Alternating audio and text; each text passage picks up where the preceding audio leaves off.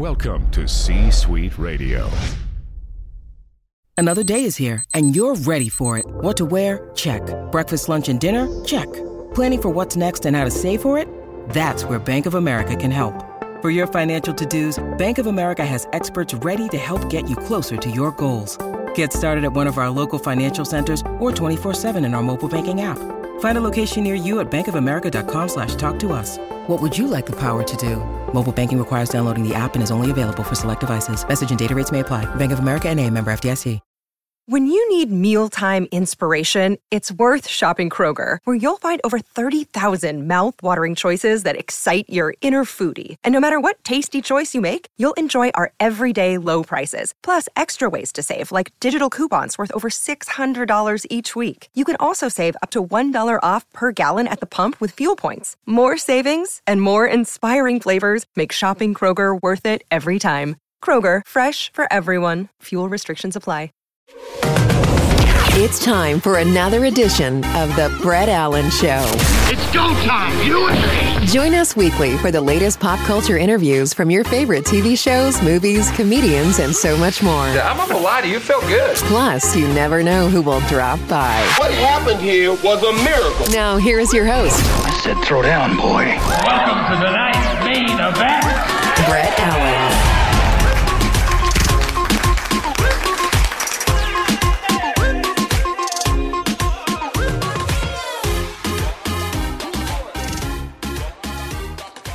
Welcome in, everybody. It's Brett here, and today we have a very special guest. I'm very excited about this. We are chatting with Melissa Rivers about her book, Lies My Mother Told Me, Tall Tales from a Short Woman. And I love the tag here, warning, a work of nonfiction. And then, of course, she has a great podcast, group text. Thank you so much for your time. It's great to meet you. But the word non is crossed out. Yes. We have to be very, very accurate about that. Yes. Well, it's a fantastic book, and I had the opportunity to read it, and I'm very excited to chat about it. And I like that we do need to make that clear that the word non is crossed out. Because if it was nonfiction, I would be in a straitjacket. I love it. Yeah. People might come after you a little bit and say what people keep asking me if it's a memoir. I'm like, no, this was too much time on my hands during COVID, and my writing partner and I got silly. Yeah. Well, I mean, I'll to be honest, I mean, it could go either direction. I mean, if we're being honest here, but yeah, so this was a great project born out of a crazy time for a lot of people. And I feel like, you obviously had the podcast prior to this, of course. Yes. So I think it's important that we know that. But a lot of podcasts came out of this time, but also a lot of great books. And of course, this is definitely one of them. And if there was sort of like an overarching theme that you wanted readers to take away from it, is there one in particular, or do you just want people to simply be entertained and reminded really just of an iconic person that your mother was, and sort of just be able to have a good laugh? I think you hit it, which is the overarching theme was to have a good laugh. We laughed while writing it, and the best you can hope for is that other people are going to laugh. And it's strictly a funny book, and you can pick it up and put it down. There is no plot you need to follow. It's literally just, you need a laugh, pick it up, read one of the, that's all sort of short story form. I think the longest one is like 6 pages, and just have a good giggle, because that's what we all need. And especially when we were writing it, we were just like, oh, dear God, we need to laugh. So we just started writing. It started because everybody kept saying, what would my mother be saying right now? And it started out as kind of an article addressing that. And then we were like, well, what would she say about other things? And it just sort of snowballed and got sillier and sillier. And I started saying, well, how would she have told me how the earth was made? And we're like, okay, I wrote that one first and sent it to my writing partner. And I'm like, do you think anything's here? And he's like, oh, let's go. Let's just go and see how far we can push it and then pull back. And this was the pulled back version. Yeah, I love that. And that's one of the things, Melissa, that I find fascinating about the book is, like, I think a lot of people would want to know, what would your mother have to say about lockdown? And I'm certain, I mean, an entire comedy special probably could have been written because of it. And it has happened with other comics, obviously. But one of the things that I found fascinating also about the book is that although it is a pulled back version, like you said, it's really just kind of honest and transparent. And it's really just quite funny. Like, I think, you know, with a lot of things that could come out of somebody's time in the last couple of years, I'm not here to at anybody necessarily, especially during the age of social media and how fast things can go viral. But you know what I mean, though? It's a really good book, and my hat's off to you and your team because it's really smart and funny. And reading it, you know, I'm 48, so I was, you know, very familiar with who your mother was, especially during the generation of her stand-up and just sort of, you know, her iconic career. And even seeing her live at one point, I think early in my late 20s, it's just good. So congratulations on it. And I think people really are going to appreciate it if they haven't had a chance to read it yet. It's just fun. It's just funny. It's easy.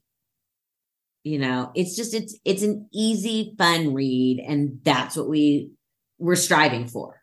And we think we did it. Yeah. Well, I would say, you know, you hit the nail on the head for sure. Again, when you're creating something like this, I'm very curious. I want to kind of keep on the same topic, but sort of switch a little bit to the creator side of you. How do you go about this and decide what you're going to do or not do? Because I mean, you know, I've seen some of your interviews where you've talked about this and just other things. And, you know, there really is sort of a limitless catalog of things that you could discuss. And you've had to narrow this down to like a book form. You could do an extended version, really, honestly. Yes. The creative process and figuring out what was going to go in the book, or just the creative process in general? Just in general. I think people would find that fascinating. Again, I have a wonderful, not ghostwriter, collaborator. Yeah. And I'm always like, can we please put your name on the cover too? He's like, nah. He's like, no. So he's always the first person I always thank. And I'm very open about that. I have the world's best writing partner. And I think we're a good team because this is the funniest part. He was also one of my mom's writing partners. Okay.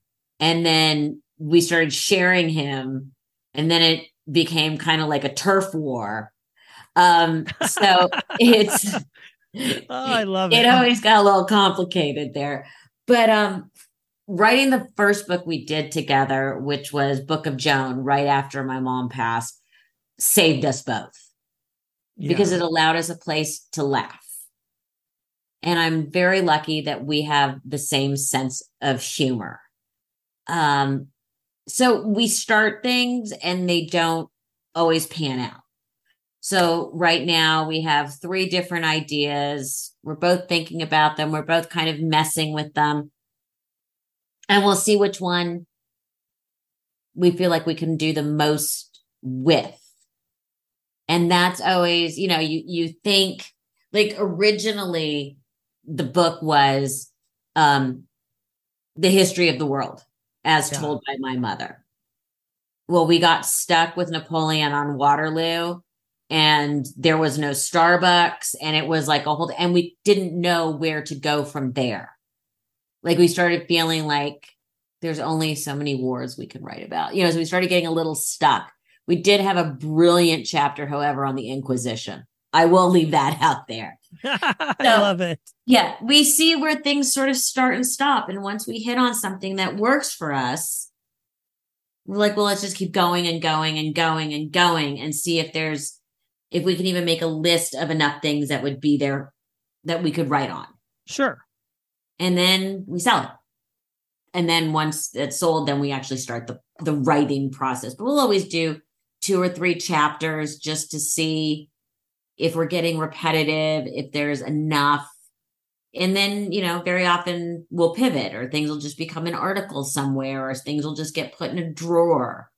And I do a lot of that also when I'm developing TV show ideas and creative ideas. Sometimes, I just pulled one out of a drawer that everybody passed on for 3.5 years. And now everyone's like, that's a great idea. And it just was, sometimes the timing has to be right. Yeah. So I love that, because it makes me think of another question, similarly related to the book, but just really as someone who creates content like yourself. You've created a podcast, you've written several books. I feel like there's an argument to be made. You said something interesting about, you have these ideas that you pull out and people pass on them. And then now all of a sudden it becomes, oh, wow, you're like the smartest human being on the planet. Why did we not think of this before? So there is an argument to be made. Would you say that if you are a content creator, especially now with all the bajillion ways to create something, and to put something out there, there really probably is no excuse, right, to not create if you're a content creator. Would you say that to be true? Does that question make sense? Because I think it does make sense, but people do hit dry spells. Sure, of course. In writing the last book, Larry, my partner, and I both got really bad writer's block. Unfortunately, we did not get it at the same time. I know, that's good. That's not a good sign. Problem, because you had as soon as he was like, "Okay, I'm out of it," I'm like, "Oh shit, I'm going in." So that's a lot of pressure to constantly creating. But what it is sometimes ideas aren't right at the moment, or something hits you and you present it differently. I have 2 shows that nobody wanted that now everybody's asking to see, and for one of them's been sitting on one of them we've been trying to get done for about 2.5 years. And finally we're all just like, screw it. We'll put it away. And I mentioned it in a meeting and they're like, we have to see it right away. But you want to say, it's been out there, but that's what happens. So it's like, never give up on an idea, but sometimes you have to like walk away from it. And then suddenly you're like, oh, I can tweak it and it feels fresh again. And that might be the right time for it. I love it. Well, let's talk about... Does that make sense? It does, yeah. And I think, especially to some who might not necessarily have the platform, that doesn't always guarantee anything per se, just based on what you just said. You know what I'm saying? Right. Like, it shouldn't stop you from creating. I think, for example, a friend of mine who's a very well-known songwriter and musician sent me a song. And I'm like, oh, that's really cool. It's like, yeah, he mentioned, I can't say it, the band that recorded it for their new album now. He wrote it 12 years ago. Oh, wow.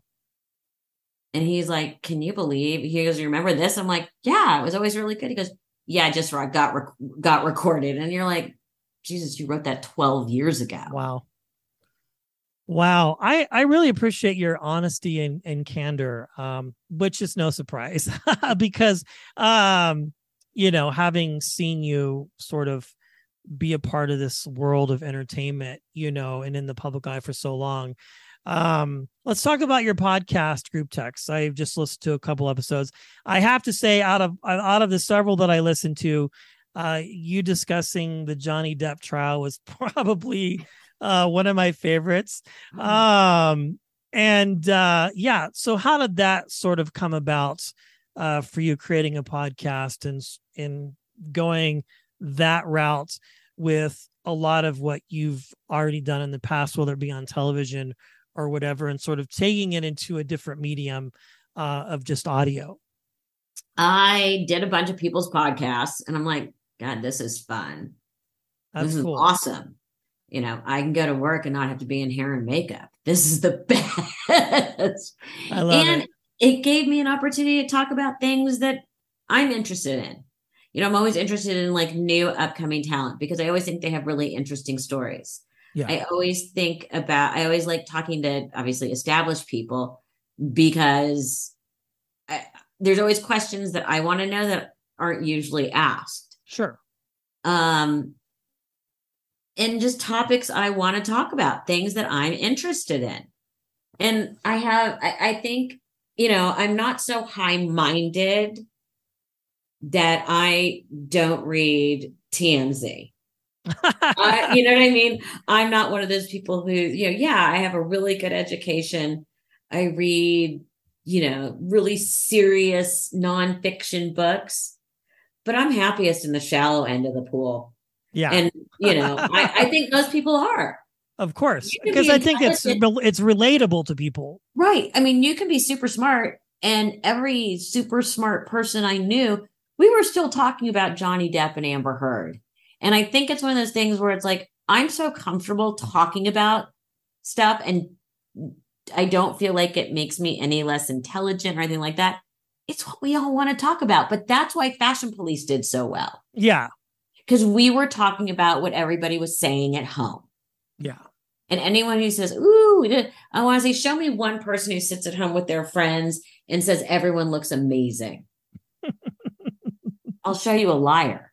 Yeah. You know? And so it was the same kind of mentality of we're talking to people that everybody's talking about. Yeah. I think that's true. I mean, we're getting ready to talk to Kato Kaelin here in a couple days. By the way, one of the nicest people you will ever meet.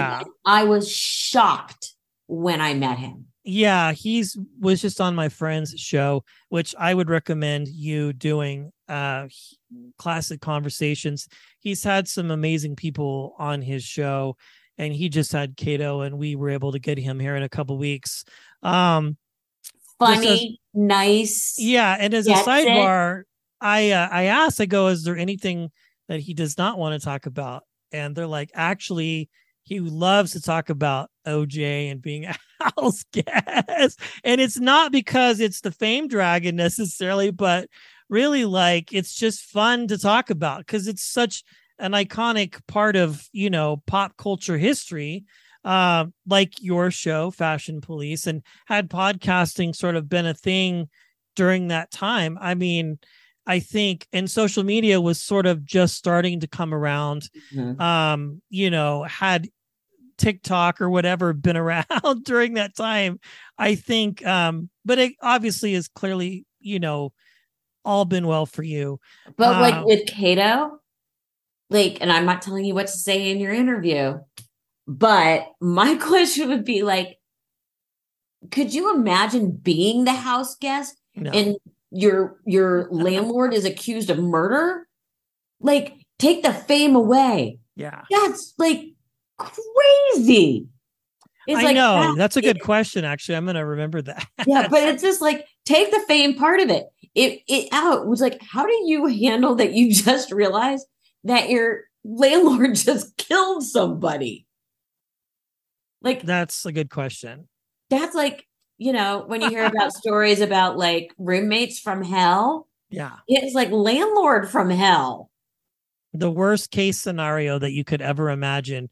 Wrong place at the right time. Yeah, exactly. I love it. Well, this book is so good, and we'll make sure we link it in our show notes. I do have one last question that I want to ask. And again, I think people would find it fascinating, just winding the clock back to the high school years, the middle school years of your life.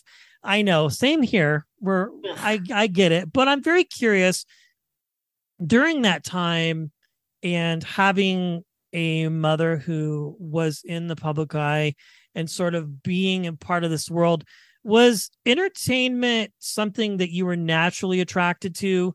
Was it just something because you knew about it and it was a part of your life that you wanted to do it?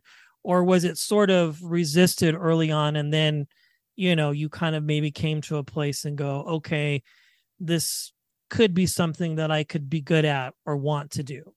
It's a really interesting question because, I get asked that and it's always sort of hard to explain other than just my parents always believed in having their main offices in our house. Okay. And yes, if they had a specific show, they had those offices as well. But their whole thing was they wanted to be home for me and with me while I was growing up. So basically I lived over the shop. So it was such a part of like who I was and where, and like not shielded from it, that just became the norm. And when I went off to college, actually, I was like, ugh, I want nothing to do with it. I was going to make the big leap into, and this, everyone makes fun of me because it's virtually the same thing, advertising. Like, well, it's a little bit different, but that's a smart move. Yeah, barely, but it's not nepotism necessarily like some people might think. You're just kind of wanting to do something different, what I mean? Yeah, exactly. So it was freshman year, second semester, and I was watching TV with someone and they were talking about some particular actress. I don't even remember which. And they're like, oh my God. Or they were looking through a magazine. Oh my God, I love her. She's so nice. And I remember thinking, oh dear God, this person is a horrible human being. And I think it was that very moment where I realized I can never read a magazine, watch a TV show, watch a movie with any adjectivity if I know the person at all. So I might as well just jump in. I love it. That's how it came to be. It wasn't, and my parents were supportive, but did not encourage me to go into the entertainment business. They're like, we will support whatever you choose to do, but we cannot encourage you to do this. Yeah, I think that's a pretty common thread for most, it seems like. And we've interviewed some amazing people on the show, including yourself, obviously. And I do ask sometimes if kids have any interest. And the common answer is, well, if they're attracted to it naturally, sure. But I'm not going to force them to be this. I don't want to be a momager or a dadager, as they say, and have to deal with it. Well, I tell you, I appreciate your time and your graciousness. This book, again, fantastic. The podcast is available everywhere you get podcasts.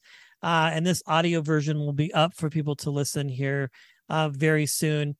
This has been a blast. Melissa, thank you so much for your time. Thank you. Have a great day. You too.